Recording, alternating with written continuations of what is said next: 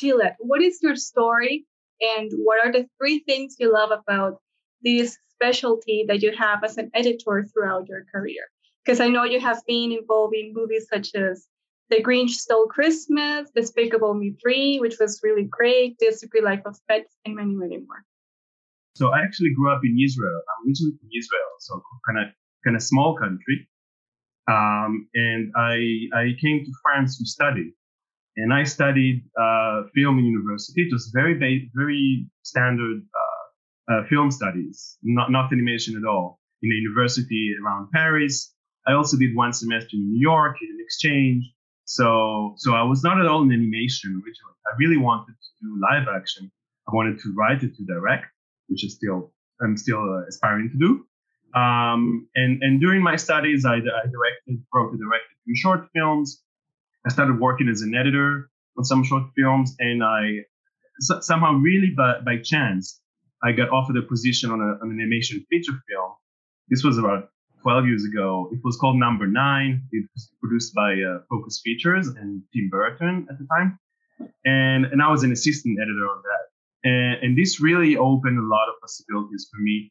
I was the first assistant editor, which means I got to do some cutting, and this project brought me to Los Angeles, to Canada. It was a long story. This project just moved around a lot. And after this one project, which lasted maybe 2 years, I went back to Paris and found a position in Illumination Entertainment, Illumination Megap, which did Despicable Me. This was the first Despicable Me. And I was an assistant editor on that. And we were not sure it's going to be such a success, but it was, as people know. And then I just stayed in Illumination for maybe 10 years, first as an assistant, but very quickly I got to what we call an associate editor position. So it's like the second editor. We have 2 editors on these big movies, on Despicable Me 2 and 3 and A Secret Life of Pets, The Grinch, as you said. So all these movies, most of them I was associate editor, which is an editor position and just not the lead editor. It's actually kind of comfortable position. You have less politics and more cutting. So this is sort of generally how I came to do this work. And after Illumination, I got hired on Uncanny, which is obviously a very different kind of show than the Illumination movies, which is really great as an editor to experience different style. In parallel to this editing career, as I said, I'm writing and directing, so I did mostly short films for now. But I did some training in some important film school here, and I'm developing a few feature film ideas with some producers and some serious ideas, also with Fortiche. And I'm also teaching at Gobelins, which is one of the more well-known animation schools in the world, I think. I help the students who are studying at Gobelins to work on their final movie. So I help them with the editing, but actually also with the writing. And we also do these international online workshops, which are really, really interesting. This started only like 2 years ago. And there's several different ones. There's like 2 or 3 weeks workshops. The ones I intervene on mostly, it's visual storytelling. So taking an idea and in 2 weeks trying to push it forward, develop it, work on the writing, on the concept, in order to encourage the people to take their projects and do something with them. Now we have people all over the world doing these classes because they're online, so it's very easy to do. Obviously, it's not for free, but some of the people who did that are actually then went and got accepted to Gobelins, and they're now my students in Gobelins. So that's really something which is very, very helpful. Now, also me, when I was younger, I was doing some of these workshops. At the time, it was less online. But all these workshops of writing or drawing or whatever field you're interested in are really, really helpful. Not only to learn skills, which is also important, but also to get in contact with people nowadays around the world, because of what the internet can offer to us. and you can even find people to connect with and work with on the other side of the world through these workshops. So this is something which is really, really important, getting developed a lot. Gobelin is actually planning to maybe propose a full courses online of 2 years or 3 years, I'm not sure. So really this opens a lot of opportunities for people, for example, in South America or in South America. I had quite a lot of students from Mexico, for example. And I also worked for a Mexican company actually on some feature films, and I did that in distance. Gilad, you talked about being a writer and a director at the same time. It looks like an amazing opportunity to know exactly how to write something that is going to be easier to digest or to analyze or to accept by a director team, right? Mm-hmm. So what's your take on the storytelling as how important that is and how different it is to be a writer and a director, whereas some people are just writers and just shoot the writing to the director or to investors and they decide if they like it or not. What's your take on that? Well, I think it's two different skills, and some people can do both and interested in doing both, and some people are not really interested or have the competence to do both. And it's hard to know when you start. Many people want to be writer director, and which including me, and I think when you're a writer, as you said, the storytelling is the most important thing, and you have to really practice really a lot in order to get the structure of to have the feeling for structure and how each project should be structured, whether it's a feature film or a series or a short film, and whether it's following a very classical storytelling devices, such as the big animation movies I was working on, or whether it's something a bit more artsy, I would say, or some a bit different kind of storytelling. But you really have to master that, and this takes a lot of time and lots of practice. And it's still ongoing for me. I'm writing all kinds of projects, and I'm still learning all the time. So this is about writing, and writing is also it's a bit of a lonely work. I mean, sometimes you work with other people, but you have to basically sit at home or somewhere and write for many, many, many hours. Directing is a bit of the opposite, because directing, you have to be a person. It's a bit like if you have an orchestra and you have to just work with all the musicians. As a director, you'll have many different departments to work with, whether it's live action or animation. You have to communicate with them, and you have to really be a sort of a master organizer of talent and use other people's talent. So it's a very different job than writer. Obviously, it's a very visual job, because you have to envision how each shot would look like, how they would cut together, etc. But I would say that the biggest difference is the temperament of the work. Both of them are storytelling. One is the writing, the other one is taking these words and put them on film or on video and animation, whatever. But I think it's really different kind of people that go in this direction. Some people do both, not everybody. They don't have to. It depends also on the system. In France, often we have this auteur system that it's considered that people write and direct, and it's together in cinema. This is kind of the classical way of thinking about it, where in places like the United States, these professions are completely separated. And sometimes people would write and direct, but it's definitely not the majority. So about the storytelling that you say that is very important it's very important in the edition part, I think, which is because you have all this footage and you have to convert all this footage in one, and you have to do all this musicality to make it the movie or the series, right?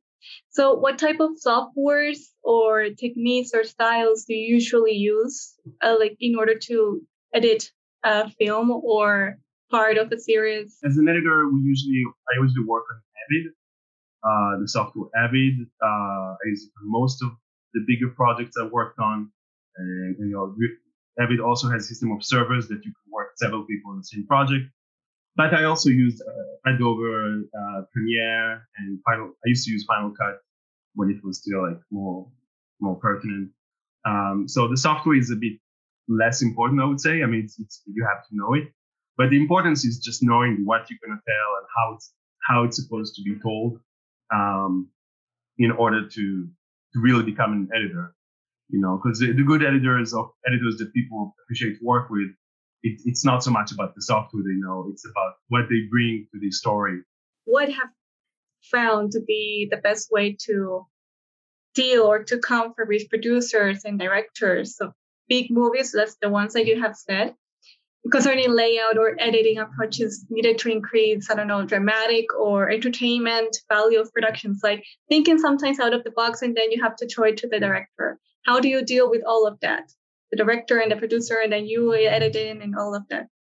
Yeah, this really depends on the type of structure you're working. So, for example, the last 3 years I've been working with Fortiche on Arcane, and we work with Riot Games very, very closely. The showrunner is in Los Angeles, but this is a very close relationship I have with directors, and we get a lot of liberty experimenting things. Mm-hmm. I mean, we have a limited amount of time, obviously, right, but it is encouraged to come and propose parallel editing, move sequences around, change the sense of some things as long as it fits with the writer's vision.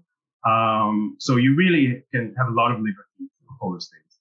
Now, when I worked for Illumination on bigger budget, more mainstream movies, it was expected that we first follow the script and we do each sequence as it's written, and then show it to the director, and then we show it to the producer, which is kind of the real boss, the producer of the movie, in Illumination in this case.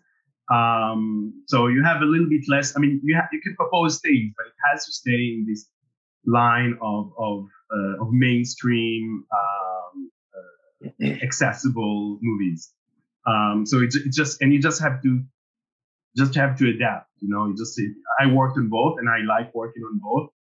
But some people don't.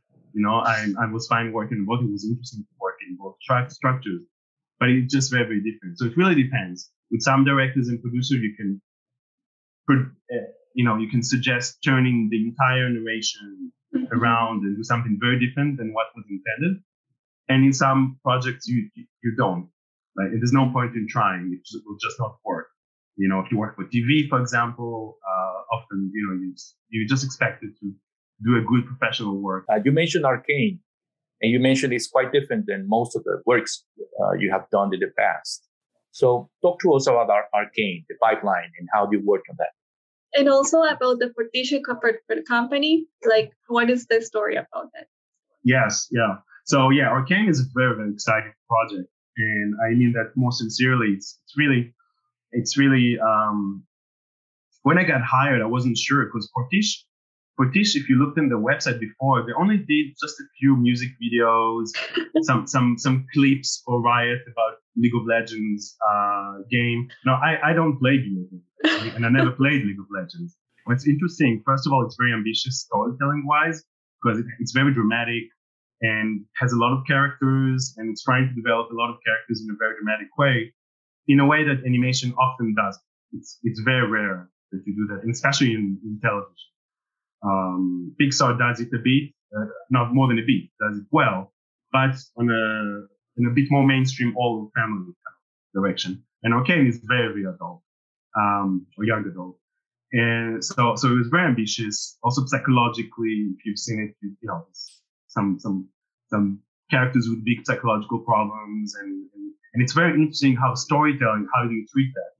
Now, if you notice, Arcane is very inspired by live action. You have a lot of short shots which look a bit like you use several cameras, and some shots are like really short, and they're just like inserts, and it's more stuff that you do in live action and less in animation, where traditionally it's more like steady shots and very clear. And Arcane is going totally the other way. This is the wish of the directors, Arnaud and Pascal and Jerome, the three guys who did Fortiche. And I think this is what makes it very exceptional. Also, the technique of using 3D characters over 2D backgrounds, which has been done before, but not to that extent. Not to that extent of having very realistic, very, very designed 3D characters and special effects in 2D, which really allows us to push our budget much, much further. You can have buildings exploding, which in 3D would be extremely expensive, and it's just matte painting. So somebody just drew it. So it's actually, kind of cheap to do it relatively. And it shows that it's 2D. You're not trying to hide it. So it gives a very, very interesting look, which I think is the Fortiche look, what people say. Do you see the technology going in that direction, Gilad? I see, I know in France, everybody wants to do Fortiche now. And many of my students in Gobelins, they say, oh yeah, we want to do something like that because it kind of looks new.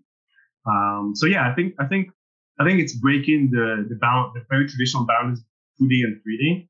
And I would say even with animation live action, because we use a lot of live action influences, even voiceover and just the way you narrate things, like the time lapse, things that in animation were not done that much before, because it seemed like animation was for kids. It had to be simple. So I think Arcane is pushing some limits there. Most people in Latin America, as I told you before we began this recording, they just put their dreams in their backpack. So I think we would like to hear your final words in order to inspire those people that are talented, but somehow they haven't been given, or they believe they don't have the chance to put their talent into work. When I work in Fortiche or in illumination or also in the Gobelins, we have lots of people from all over the world who come to work on these kind of projects. These projects are almost always been made in English, and we have people from Latin America and from Asia and from all kind of places, and they're excellent talent, and often and people always look for talent, always.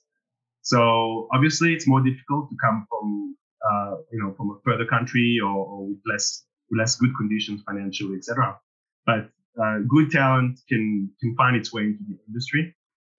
So I really encourage everybody to just believe they can, because people do that. I work with people, come from Mexico, from a small town, very poor town, and they just have talent and they somehow manage to get into Gobelin school or Fortiche. And so I think I really encourage everybody to pursue this dream.